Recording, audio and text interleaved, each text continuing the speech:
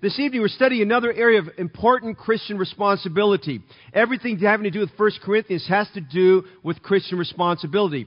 One of the pop quiz questions I asked you were, can you name 3 areas of concern that were addressed by the Apostle Paul? And of course, in the previous chapter we saw that the resurrection of Jesus Christ, the resurrection of the believer's body, he talked about spiritual gifts, he dealt with Christian liberty, he dealt with morality, he dealt with marriage, divorce and remarriage, separation, he dealt with singlehood, he's dealt with divisions and in the church, he's dealt with the matters of faith, he's dealt with matters of the Holy Spirit, he's dealt with matters concerning the preaching of the gospel. He's dealt with matters of wisdom. He's dealt with a lot of different things in 1 Corinthians. And more or less, you might just say 1 Corinthians was written to provide correction where things had strayed off. You know, we preach the Word of God and we repeat preaching, the study of books and different doctrines of Scripture, because if we don't, there's a tendency that people will stray off. Now, I'm going to talk about some things that are kind of inherent right now in Christianity that you should be aware of that's affecting the faith of people. And it's affecting them anyway. For instance, you're going to hear a term I'll mention on Sunday that maybe you may be familiar with, entitled woke Christianity, woke Christianity, W-O-K-E. And it's a false doctrine that's going on right now. And it's affecting a lot of things going on. And a lot of the millennials are jumping on the bandwagon with this woke Christianity there. And it's a twisting of things, and it has nothing to do with the gospel, it has nothing to do with doctrine. Everything about it has to do with social justice issues and a number of other things like that. And we're finding that Christian leaders are getting on board with that, and we're finding that even in a lot of the mega churches that they're getting on board with these kind of things, and they're following the newest hype that's out there. And so it's important you know what you believe, and we're going to see that a little bit on Sunday night there. Now, notice here in our passage, Paul is repeating something that he mentioned earlier in the study of 1 Corinthians.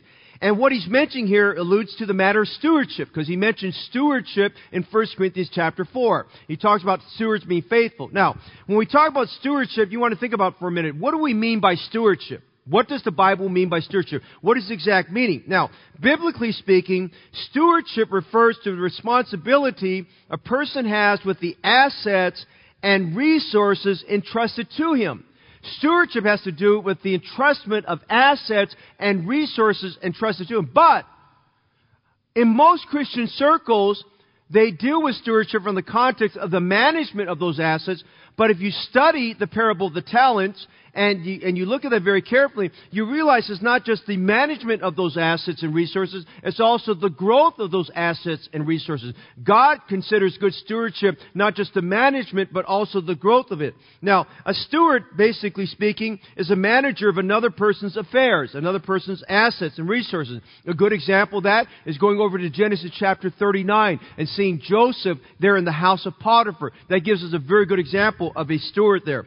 The word also speaks of entrustment with the education and well-being of children. You find that in the definition there of governors and tutors. It talks about the entrustment of someone else's children there. As a good thought for us as we put our children in school in different capacities, there's a stewardship factor there. You know, have we done our due diligence in making sure that we are entrusting the minds and the souls of our children? By the way, when you commit your children to a school setting, regardless of where it is, it could be a public school, private school, charter school, it could be homeschooling, it could be Christian schooling. The thing you have to remember is just not the mind of the child that's being affected. It's the mind and the soul of the child that's affected. What goes in affects what happens in that heart there. And so they come back all goofy. It's because of what they heard and a process in their mind there. So we have to bear in mind, you never can affect the mind without affecting the soul of the individual there. We have to remember that. So we look at this here, and the word stewardship, or the concept of stewardship, is very important in the Bible. In the Bible itself, the word stewardship is found 18 times.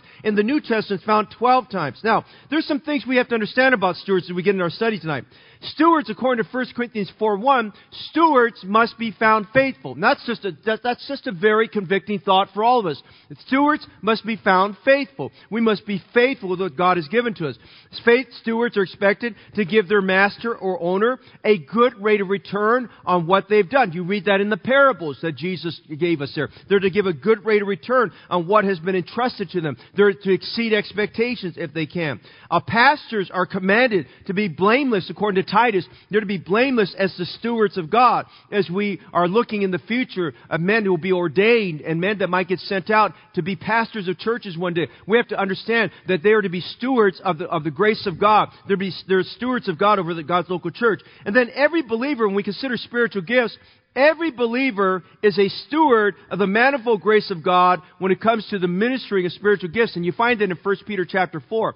Now, when you go back and read over 1 Corinthians 12, 13, and 14 about spiritual gifts, I'd encourage you to correlate that with Romans 12, because Romans 12 talks about spiritual gifts, but it now talks about the execution of those spiritual gifts. And then go over to 1 Peter chapter 4. In 1 Peter chapter 4, he makes mention of the fact of how we need to be good stewards of the manifold grace of God. I think we need to understand something, that the spiritual gifts given to us are a very, very big entrustment by God. Those spiritual gifts are not to be wasted. They're not to be sitting by idly. They're not to be something that we waste. They're not to be something to be misused. They're to be to realize that those are gifts given to every believer at the point of salvation to be used in the local church for the edification and the building of the church. Now, even though my message tonight has nothing to do with spiritual gifts, a thought for us to think about tonight is, what are you doing with your spiritual gift? How is your spiritual gift building up the body of Christ? How's it being a blessing? Do you even know what your spiritual gift is? I mean, that was a question I considered putting on the pop quiz, but we need to think about that.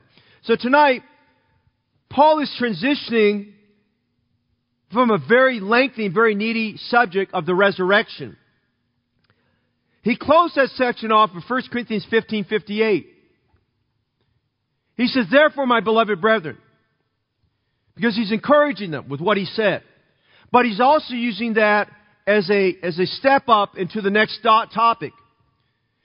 Therefore, my beloved brethren, he says, be ye steadfast, unmovable, always abounding in the work of the Lord, for as much as you know that your labor is not in vain in the Lord. Now, when he wrote this original book, there were no chapter breaks. That was placed in there by the translators. We get to chapter 16, where our break is. He's continued the same line of thought, but he goes like this. Now, I've talked to you about always abounding. I've talked about your labor not being in vain. I've spoken to you about being steadfast and immovable. He says, now he's transitioned to another point of interest or concern about the church. And it has to do with the collection, the gatherings, and the offering of the church body. Now, sometimes people think, well, you get up and talk about money and things, and there's a wall that goes up, and there's a little bit of resistance, but frankly, you can't go through the Bible without reading about money. Money's important. Money's a critical aspect here. So we're going to look at this matter concerning God's financial plan in the local church, about money in the local church. 3 things I want us to see very quickly tonight. Number 1, notice in verses 1 and 2, the sacred priorities. Now, in your outline, it'll say priority, but really, there's 3 priorities here. Now, I want you to think with me for a minute, just the wording of that.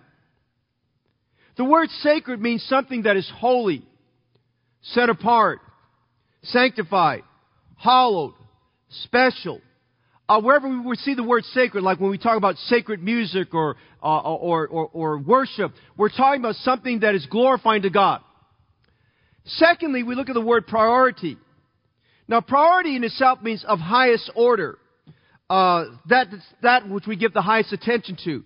You know, the deacons and I were on a monthly meeting on Zoom and went a little bit longer, and some of them had to drive a distance there, and it was about 6:20, 6:25 when we had closing prayer and signed off. And, I just out of concern for them, I just said, well, guys, if you can't make it, I understand tonight. Just go ahead and watch my live stream. That's fine. I understand if you can't make it. But I thank God all of our deacons are here today. Praise God for that, I mean, they had to rush getting out here and get their families in their cars and getting here and rushing to get here. But you know why they did that? It's a priority.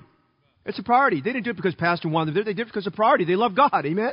It's a priority there, okay? And so the priority is something we give the highest order to. It's something we give our highest attention to. If you're watching tonight, you're in service tonight, it's a priority because you believe that the Word of God should be received in your heart. Amen? And you want God to preach to you and speak to you there. So it's a priority. So we see some sacred priorities tonight. Notice it's the priority of the meeting. Look at verse 2. Upon the first day of the week, he's talking about a meeting. He's talking about the assembly of God's people. Now, when you read verses 1 and 2, there's a lot of doctrine here. This is about the doctrine of the local New Testament church. I love the church. Amen? You ought to love the church. And he's talking about here the New Testament emphasis on the church and church assembly. Now, the first day of the week is Sunday.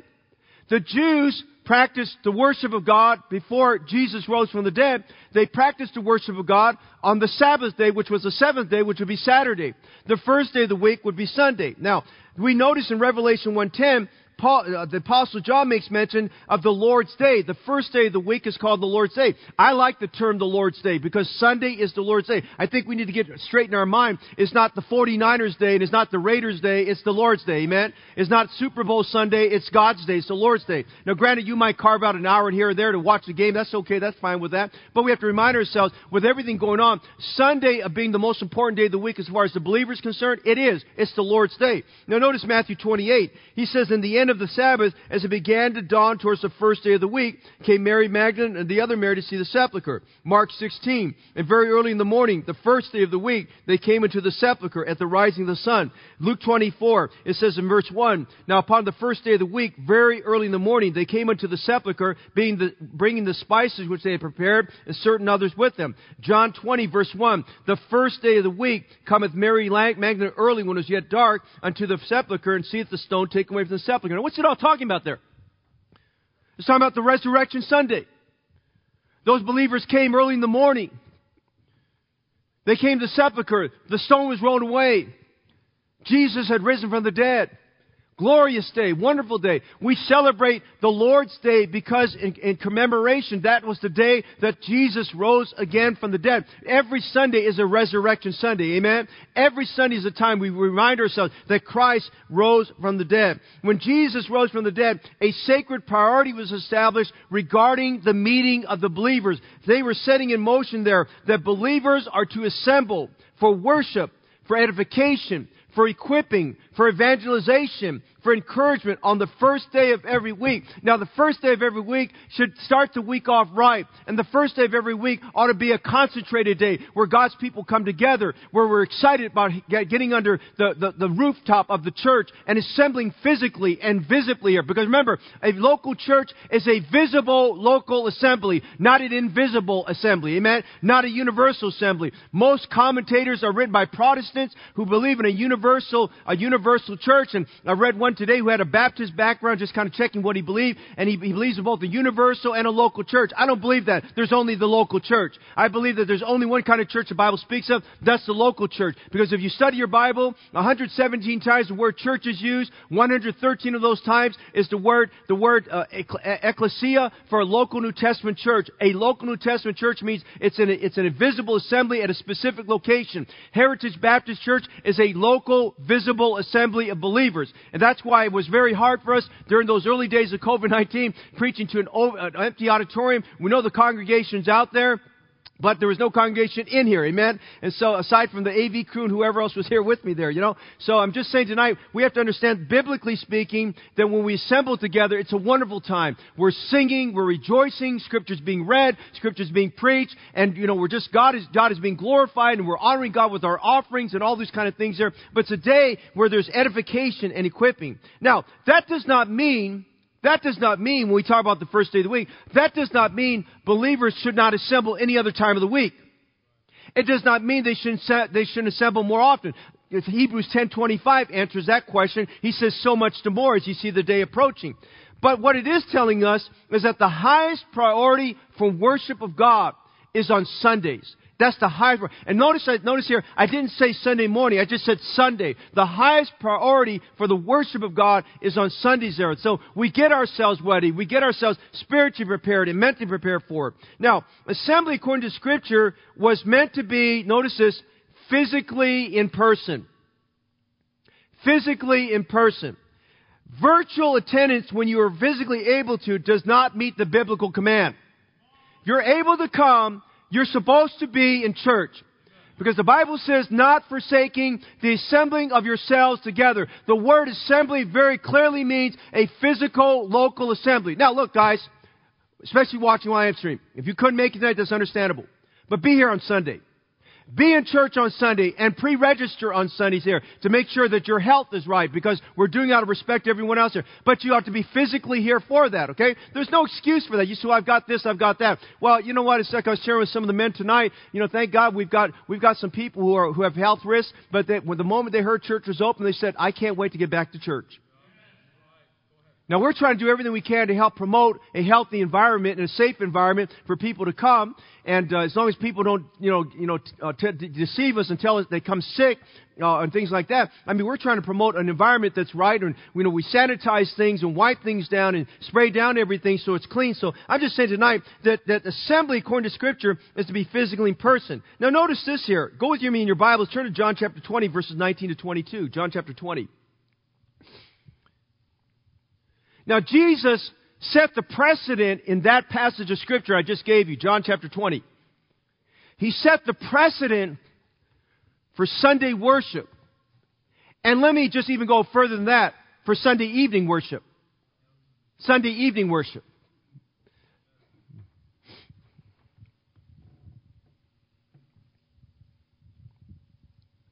The Bible says in verse 19, then the same day at evening. What day? The day He rose from the dead.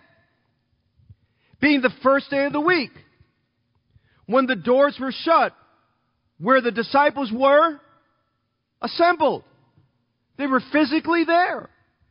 Now, they were there for the wrong reason. They were there for the fear of the Jews. But Jesus said, that doesn't bother me. We're going to have church. Amen. He came in there. Now, notice what happens here. The disciples were physically assembled together. Jesus was in their midst. How many believe the promise Christ gave us in Matthew 18, where two or more are gathered together in my name, there I am in the midst of them. That's where He's at. Amen? That's where He's at. Okay? Jesus is in the midst with us. Okay? That should change the whole perspective about, church assembly. Jesus was in their midst. Hey, there was preaching. Who did the preaching? Pastor Jesus. Amen?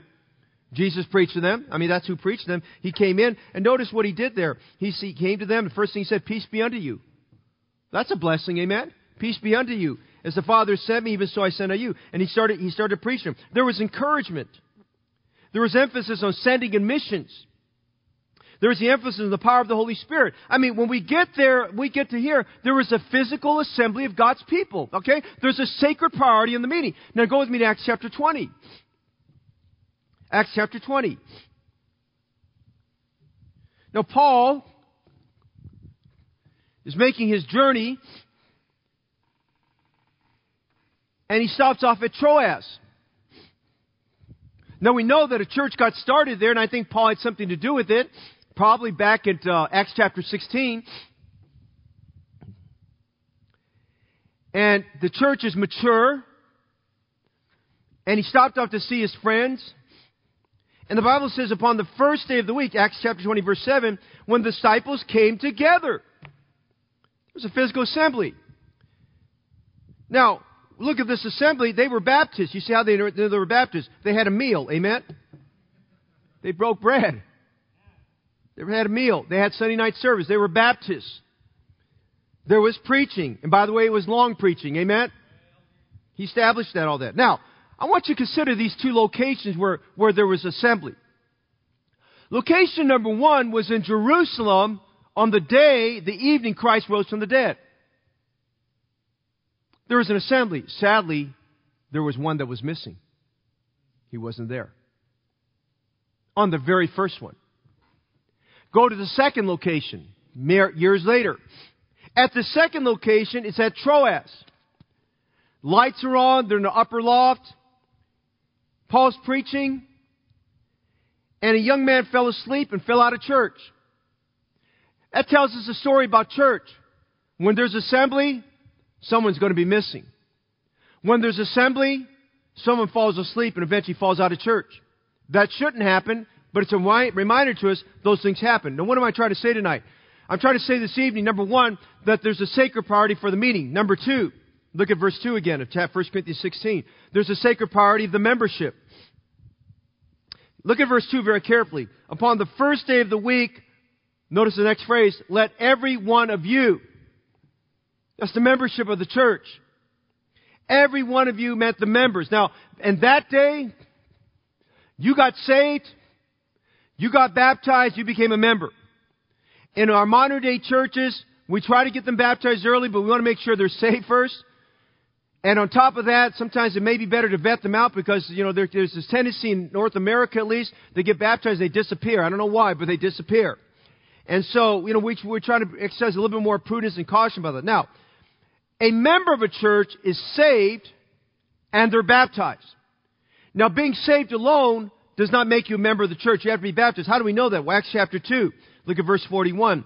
Then they that gladly received His word were baptized, and the same day there were added unto them about 3,000 souls. Now, on that day, those were Jews that got saved, and that was a remarkable thing. 3,000 Jews got saved. And for them to step out and get baptized there, to be immersed, they were making an incredible stand against their former belief system into Judaism and all that. They basically took a step out and told their family members they identify with the Lord Jesus Christ and His death, burial, resurrection. I want you to think with me for a minute. That's equivalent to somebody stepping out in a restricted access nation who may be of a different belief system and stepping out and saying, identify with Jesus Christ. I mean, you run the risk of being ostracized by your family members and by your community there. But these believers did that. 3,000 that day, and not long after that, 5,000 more did so. So we see church membership here was happening. Now, what is that telling us tonight?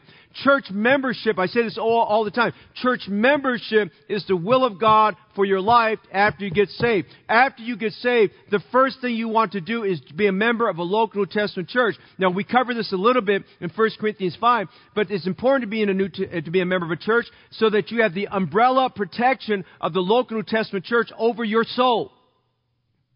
You want to be involved with the church because that's God's will. The church is the body of Christ. The church is the building of God. It's the bride of Jesus Christ there. So, and we read the rest of Acts chapter 2, and it tells us what they did in the church. That's your community. That's your church family. That's your support. That's where people pray for you. Let me tell you about all the things that the church membership solves. People today ask the question, well, if I get discouraged and I get anxious and I have all these things, should I go see a psychiatrist? No, my answer for you is get saved and become a member of a local New Testament church. Because the best thing to happen for you is to get a community of God's wonderful, loving people surrounding you who will pray for you. They'll hold up your hands. They'll encourage you. You say, well, is that therapeutic? Will that help me? Yeah, why don't you ask the Chant family? In the last 3-4 years, Jamin has been going through just a tremendous trial of things, and the family that is here, Edna and Joel and Rachel and Tiffany, I mean, they have found incredible support and love from the family here at Heritage Baptist Church, and many of you, I want to thank you for reaching out to them many times that you have and showing your expression of love. Please don't stop it. They still need our love, but I can tell you about members in our church who experienced the loss of a loved one where they have found support and love and encouragement at that moment and afterwards and still when they come to church. And there's just something to be said when you come to church of knowing that you can find help and assistance. And and I just tell you this tonight, I can't think of anything that any of us need more when we're going through a trial, when sorrow is in our life, we're going through difficulty, than to come to church and to know that God's people are praying for you. To know that you're on a prayer page and some widow woman at 2 o'clock in the morning has got that on the floor and is bent over and praying over your name. There's something about that touches my life. Amen? I mean, it's encouraging to know that. So, when you talk about that benefit, there's the benefit of just socializing people.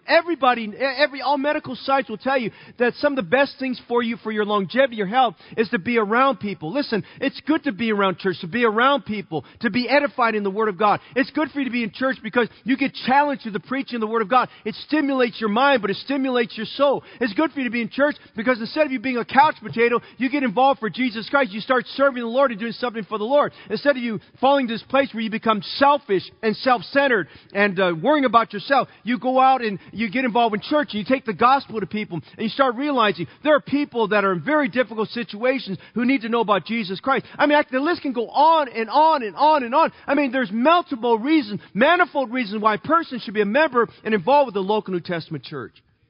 Membership is a sacred priority. Membership is how we impact the area and the world with the gospel of Jesus Christ. Now listen to this now. Membership is not separate associations or cliques in the church that try to function as a church within a church.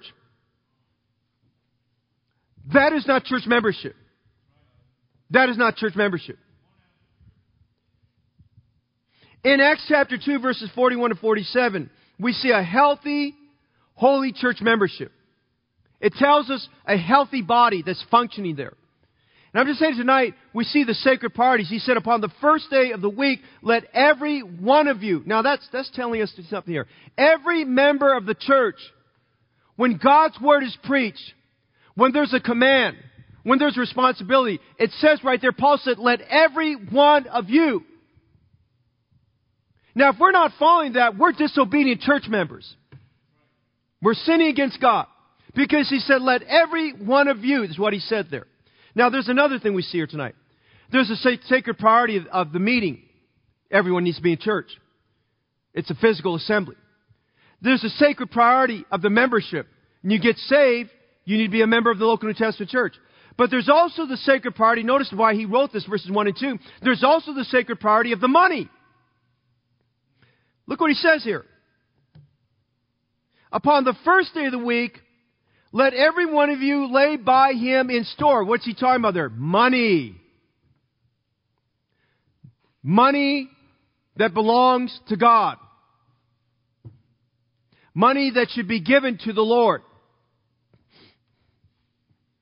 He's talking about a discipline of preparing yourself to coming to church, to the worship of God. Let every one of you lay by him in store as God has prospered him, that there be no gatherings when I come. Now go back to verse 1. Paul transitions from 1 Corinthians 15:58. He says, now, this is on his checklist of all the issues he's got to deal with at Corinth. And he saved the monetary one for last, probably because it was the most sensitive one. Now, concerning the collection. Now, I believe in the old-fashioned way that you still should have offering bags, offering plates to go by. That's a collection. I'm thankful for online giving, and I'm thankful for how our church has embraced online giving and participated, and more people get involved with it. I'm thankful for people that mail in their gifts, and I'm thankful for those who live a distance away. Their tithes, their offerings come in timely every month. I mean, right on the same day. I'm thankful for those who take advantage of the offering box that we had to put in the back here because of COVID there. But I'm just saying tonight, he's talking about the collection for the saints. Now let's talk about collections and offerings. I told you earlier that the word for collections and the word for gatherings is all the same. Paul got word that the church at Corinth had become haphazard, inconsistent in their collections, in their gatherings. They were not collecting the monies as they should have. Now, there's several purposes for collections. The first, and you can find this in Nehemiah chapter 13 as one example there, which would be good for us to study. But first, the collections and offerings in the church, when we take up our general offering, is for the care and provision of God's servants. Now, Nehemiah chapter 13, just to save time, Nehemiah got everything restored in a previous chapter. He went away. Then he got word that there were bad practices happening. He comes back there and finds out that the storehouse, where they were supposed to be collecting things to take care of God's servants, had been converted into a room for a rascal inside there. He kicked the rascal out, and he got that restored. And he went to the Jews, and he says, and he found out that the Levites had not been cared for, and the Levites had to go get a sector job to take care of themselves so they could do the work of God. And this is the statement. This is the question that Nehemiah very scathingly asked those leaders at the time. Why are you forsaking the house of the Lord? That's a pretty strong question that he asked there. Why are you forsaking the house of the Lord there? And he went in there, and he got things fixed up, so that the Jews would get back to the place where they needed to be of what God had established through Moses, that the servants of God should be taken care of. So number one, we take collections and offer for the care and provision of God's servants. But number two, our collections go for the spread and advance of the gospel. Now, I don't know about you guys, but I sometimes think back in those primitive days of the church, they had less and they got more done. They had less and got more done. I want you to think with me for a minute when you study the book of Acts. And I love preaching, teaching through Acts. I get something new every time I go through it. They did not have physical facilities that they owned and met in. They met in the court until the Jews, they had pressure from the Jews and they had to get out of there. They had to scatter about the city and they met in homes. Everything was tight. I want to tell you that right now. Everything was tight. They still recognized the pastoral leadership. They still recognized that, that they were separate assemblies, but they were still under the same authority. But they didn't have a building they owned. And I'm not even sure, as we studied this, I'm not even sure there's records that can even tell us exactly at what point in time in church history did they really start having buildings that they owned. Because they met outside. They did whatever they did. Weather didn't affect them. Circumstance didn't affect them. I think of some of our Baptist forefathers, and I think of the Waldensians and where they met in the woods and forests, and they met in meadows and places. I mean, it didn't matter what the weather was. I mean, they did what they had to do. They met in the catacombs. They met in caves. But they got people saved. You brought your own chair. Amen? You sit on a stump. You sit on the floor. Now, we're 2,000 years later. The chairs you sit on are necessity for people's comfort, but it's also for the preaching of the gospel. Our whole AV, the complexity of our AV system. Who would have thought we'd be into this kind of technology 20 years ago? But it's for the preaching of the gospel. Recently we did a memorial service here. I asked the family, I said, would you like to live stream this to your family members in a foreign country? They said, Pastor, if we could do that, that'd be a blessing. And 15-hour time difference, 16-hour time difference. And, what time in the morning was it there? Was it 1 o'clock in the morning? 1 o'clock in the morning over there when we did the service here. We had 143 views on Facebook. We had another 20 on live stream itself. And they heard the gospel. I'll tell you where that went. We're trying to coordinate with that family. Next week, a Bible study time be morning our time, evening their time, for me to coordinate to start a Bible study with them over there for the family members who need to hear it again, and the possibly getting a so many message and get them saved. Amen? Now again, I'm saying they didn't have those tools in those days. But the collection and offerings are for the advancement of the gospel. Now, we have Faith Promise Missions over and above that for the advancement of the gospel. I'm just saying tonight, without going into a lot of detail, the collection, offering, the spread, and advancement of the gospel domestically and globally. There's a third reason. We have to take care of God's servants. It's for the spread and advancement of the gospel. But thirdly, listen to this. We take up offerings for the ongoing cost of the ministry.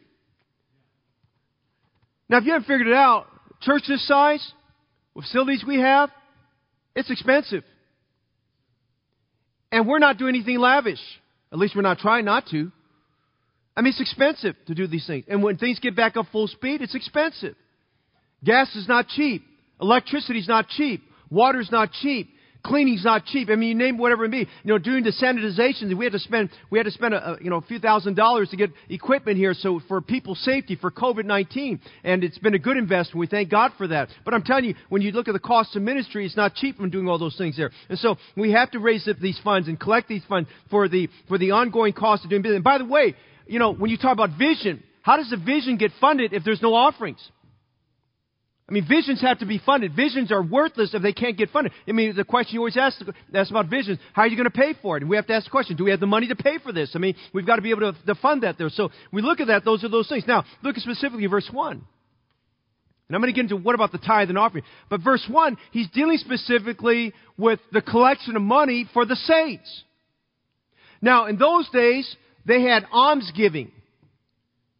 But the almsgiving, because they were transitioning from the Jewish system, a way they did things, into the New Testament, local New Testament church. And so they took up collections for the needy saints, for orphans, for widows, for the poor, for those many who got displaced because they lost their jobs, for slaves who were set free but they couldn't get another job that was, and most of them were not very well paid. Even if they got their denarii a day, they weren't very well paid. I mean, it was just to care for the needs of the church, which is why the church at Corinth, they had those agape love feasts, and then Paul had to deal with that issue in 1 Corinthians chapter 11. But he said they have to care for the saints. And it wasn't just the saints there, it was also the saints in other locations, because in those days, churches took a special offerings and sent them out to be a blessing and help to other ministries there. We have a missionary who basically, situation, I was just alluding to this earlier today, we have one of our missionaries who was able to get their visa approved, and they shot for from airfare, because there's less number of airfare. In fact, a reduced number of airlines going to the country he had to go back to. That the fly economy, he got a quote, a staggering quote for that, $18,000 to fly economy. Can you imagine that? $18,000 to fly economy, and he had to fly his wife as well there too. And they were preparing for that. They'd saved money, but they came up short. And as soon as we got the letter, I contacted the missionary. I said, preacher, we'd like to come alongside. I told him how much we can come alongside. He said, that is a blessing. He said, every time we've had a need, your church has been there for us. He said, please tell the brethren, thank you very much. And I said, I'll do that. And I'm telling you tonight. But I'm saying tonight, we do things like that. We come alongside of those needs there, and we try to help those brethren out in those situations there. We're studying one right now. They had a typhoon that went through the Philippines in an area called Bicol.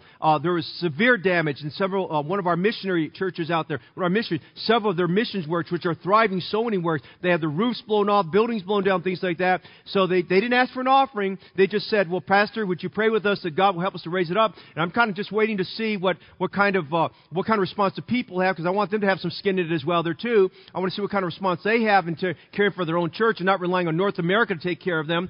But if we see some movement there, I might recommend that we might send some funds there. I'm just saying tonight, back in those days, it was not even an afterthought. It was a forethought with them that we need to send money out and to help those believers there. So they did those kind of things. Now, I say all that now as we look at verses 1 and 2. We see an Old Testament principle that carries over to the New Testament. We're talking about collections and gatherings. In the Old Testament, the practice of setting aside money for God was called the tithe. Abraham practiced it. Jacob practiced it. A tithe is very simple. It just means 1/10. If I got 10 apples, 1/10 is 1. Amen? I've got 10 pennies, 1/10 is 1. Now, that 1/10, if you read Leviticus very carefully, that 1/10 is holy to the Lord. Say amen. That means it belongs to God. So when you get your paycheck and you look at the gross amount, 90% is yours, 10% is God's. That's how you have to look at it. 10% belongs to God. Now, they were told to bring their tithe into the storehouse, which was God's house. Be careful, some books you might pick up, I don't think there are out as many as today. We practice what is called storehouse tithing. Dr. John R. Rice did not believe in storehouse tithe. He believed the tithe would go everywhere. I disagree with that. I believe the tithe goes in the storehouse. I believe it belongs to the local church. But that also included their first fruits. Proverbs chapter 3, verse 9, honor the Lord with thy first fruits. You ought to study that a little bit there. First fruits of their harvest, of their herds, their flocks, and other increases they brought in. And so the tithe was collected, and this is what Nehemiah was really upset about in Nehemiah 13. The tithe was collected to take care of God's servants in the house of God. In Malachi chapter 3, we'll look at it later on. God said those who were not tithing were stealing. And they're robbing from God. Now we take the tithe in the Old Testament, we transition now to the New Testament. Jews are getting saved. It was a no-brainer to them, right? They put their tithe in the storehouse at the temple. But they're not practicing Judaism anymore. So do they drop their tithe off at the Jewish temple and they go to church? No, they were going to church. And so the tithing principle, even though the word tithe is not mentioned in the New Testament, the practice of the tithe is still continuing on. In fact, there's a good reason why God did not put the word tithe inside the New Testament, because He wanted us to think beyond the tithe, and He gives us the word grace giving. The word's grace giving there in 2 Corinthians 8 and 9.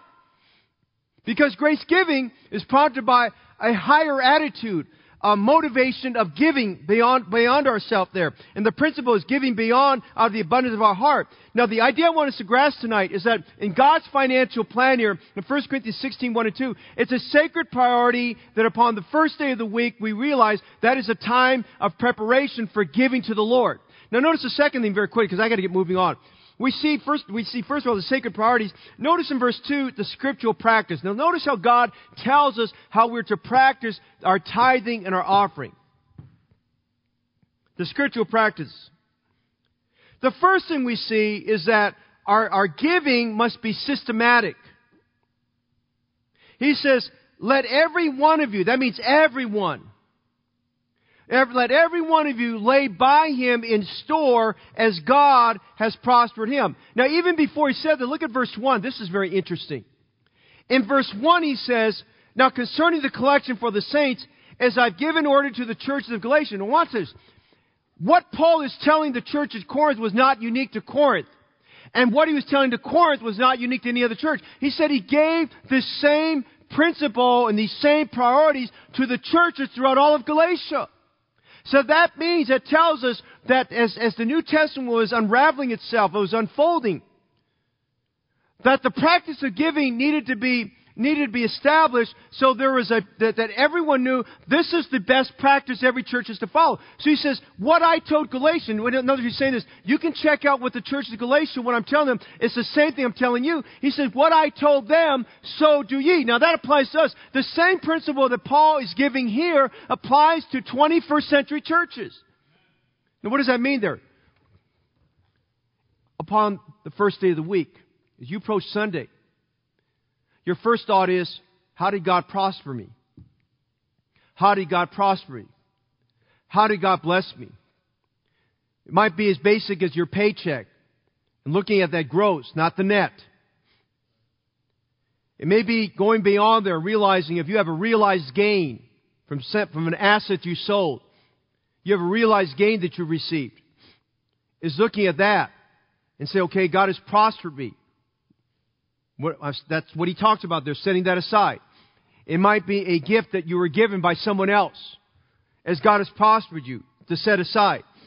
It is to be systematic. He says this order that he gave to Galatia, he gave to them. Now, we're to observe this command, this systematic command, individually, every one of us.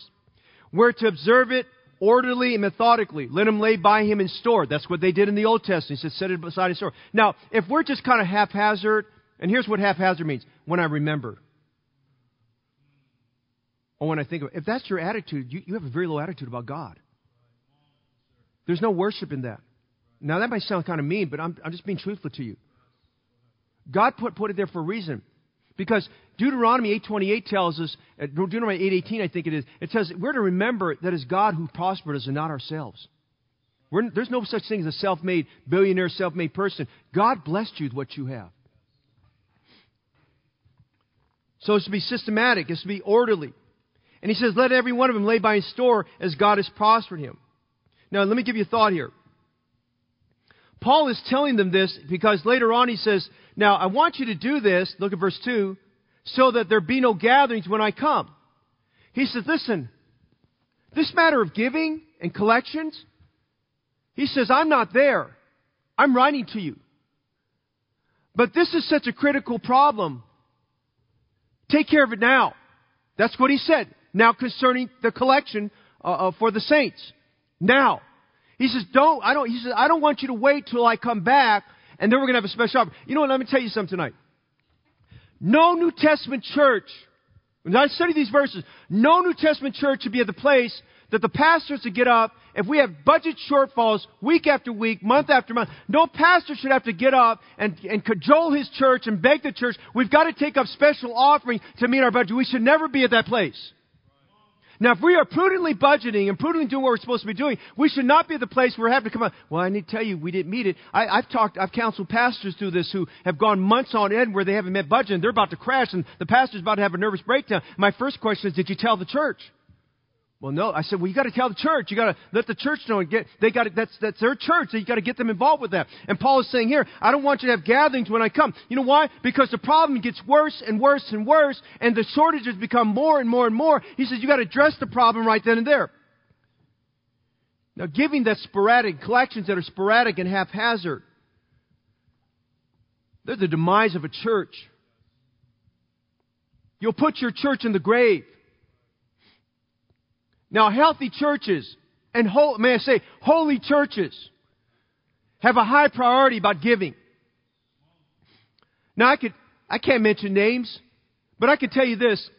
I've watched over the years God helping our people, some who didn't even understand, who came and got saved here. And they already restricted budgets. And they learned a discipleship or through one-on-one about tithing. And honestly, they were scared. Because everything they were in their budget was restricted already. But they did what was right. And they're happy people, and they're serving God. I've watched people come here who transferred membership, who were never been taught about tithing, and never been taught about 1 Corinthians 16, verses 1 and 2, collections and gatherings. And boy, those people are right on target about it. I mean, they once they learned it, they got it. I mean, they are on target about that. Now, giving, as he talks about here, he's saying it must be systematic. Now, let me just say this tonight, and I alluded to this earlier. Giving in God's church should always be a forethought and not an afterthought. It should always be a forethought, not an afterthought. I mean, sporadic giving, haphazard giving is because it's not a high priority. It's not a sacred priority. And that has to change. And by the way, that's a sin. You study Malachi chapter 3, it's a sin. The practice of giving is supposed to be a conviction, and not when it's convenient. Now, when we give glory to God, you know how God is glorified? We have singing. We read the Scriptures. We have prayer. We have preaching. But you know, an integral part of every service are the offerings. COVID-19 has affected us, but it hasn't affected us. But it's a blessing when people are giving. It's a blessing to participate, to come prepared, ready to. Because you know what? That's one of several minimal ways that you are giving to the Lord when you come to church. So it's to be systematic. Notice, secondly, it's to be symmetrical. Symmetrical. That means proportionally. As God has prospered him. Not everyone is going to be giving the same amount. But as God has prospered him. And by the way, your mindset should be, you should be a little bit entrepreneurial in your mindset. Well, how can I give back to the Lord's work? Amen? How can I do things to do things for the Lord's work? I've got a good friend who's a developer, a big developer. His company built Salesforce.com building in San Francisco. And, the man is involved in so much giving in what he does for the Lord's work. But we were talking a few months ago, and we're talking about church planning a little bit there, and he's probably will this year help fund $700,000 for church for new church plants, and just a blessing there. But when I get around this brother, first of all, he's in the Word of God every morning. He prays. He's walking with God. I mean, just the things he does. He has a good testimony. He's got his son who's a pastor. I mean, just the things that he's doing for God. And, I know his heart is that as God has prospers him, he's looking for opportunities how he can serve the Lord. And our attitude should be kind of like that brother, kind of entrepreneurial, if I can say that, where we're just saying, you know what, Lord, if I could be a blessing, would you use me in that capacity there? Notice 2 Corinthians 8:12 very quickly. For there be first a willing mind, it is accepted according to that a man has, and not according that he has not. God is not worried about what you don't have. God's more concerned about what are you doing with what you do have. 2 Corinthians 9, verses 6 and 8. But this I say, he which soweth sparingly shall reap also sparingly. And he that soweth bountifully shall reap also bountifully. Now, there's a give and take there. God just is saying the law of sowing and reaping. If you do little for God, God's going to do little for you. It's what he's telling you there. Your tithing is sending in advance in preparation for the rainy day that you're going to have in your life, if you know what I mean. Every man according to his purposes in his heart. And this is what the practice Paul is talking about, is symmetrical giving. So let him give. Not grudgingly or of necessity, for God loveth what kind of a giver? Cheerful, hilarious giver. He's joyful in his giving. And God is able to make all grace abound towards you, that you always having all sufficiency in all things may abound to every good work. I like what he says there, because he says God is able to make you abound, but He's helped you to abound. He's sufficient to help you abound in every good work because of your giving.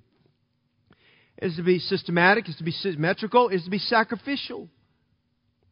The believers at Macedonia gave beyond their power. Philippians 4:16, the church at Philippi sent once and again. In Acts chapter 4, verses 33 to 37, we see there was great grace in the giving of the church. I mean, there's wonderful, wonderful passages. I mean, Jesus told the elders at Ephesus, when they met at Miletus, He said, remember the words of our Lord Jesus Christ. It is more blessed to give than it is to receive. Now, here's what I'm going to tell you tonight. If we get near the close, number one, at a bare minimum, God's people should be tithing. And if God's people have missed on tithing, you ought to be honest enough with God to catch up and make up with God. Because you know what? If you want God to work in your life, you have, it's like back taxes. I mean, you've got back tithes. You've got to get right with God. Amen? Now, I didn't hear a lot of amens about that. Participate in the offerings. What God's going to do through faith promise, what God's going to do is we pay down our debt, and God blessing with these buildings, these capabilities. What a blessing. Finally, go back to 1 Corinthians 15:58. We're done. I want to go back to this verse. And Paul, by the leadership of the Holy Spirit and the inspiration of the Holy Spirit, positioned verse 58 here to give us a stirring proposition. We're to abound in the work of the Lord. We're to abound winning souls. We're to abound in caring for people. We're to abound in ministry of the Word. We're to abound in all these things. I asked Kat Gutierrez to give me a count since September 5th. On our Saturdays, we've been out canvassing. And we think anywhere from 12,000, minimum 12,000, maybe as many as 20,000 tracts have been given out by our church since September 5th. At doors, and homes, and peoples, and parks. That's a blessing. And I want you to think with me for a minute. That's abounding in the Lord. But we're to always abound. Not just one time, but recurringly. And the thought I want to give you here is that as much as the work of the Lord is the preaching of the cross and using our gifts and abilities for the glory of God, and for God calling men as preachers and laborers in the harvest, the tithing, the collections and offerings are just as much a work of the Lord.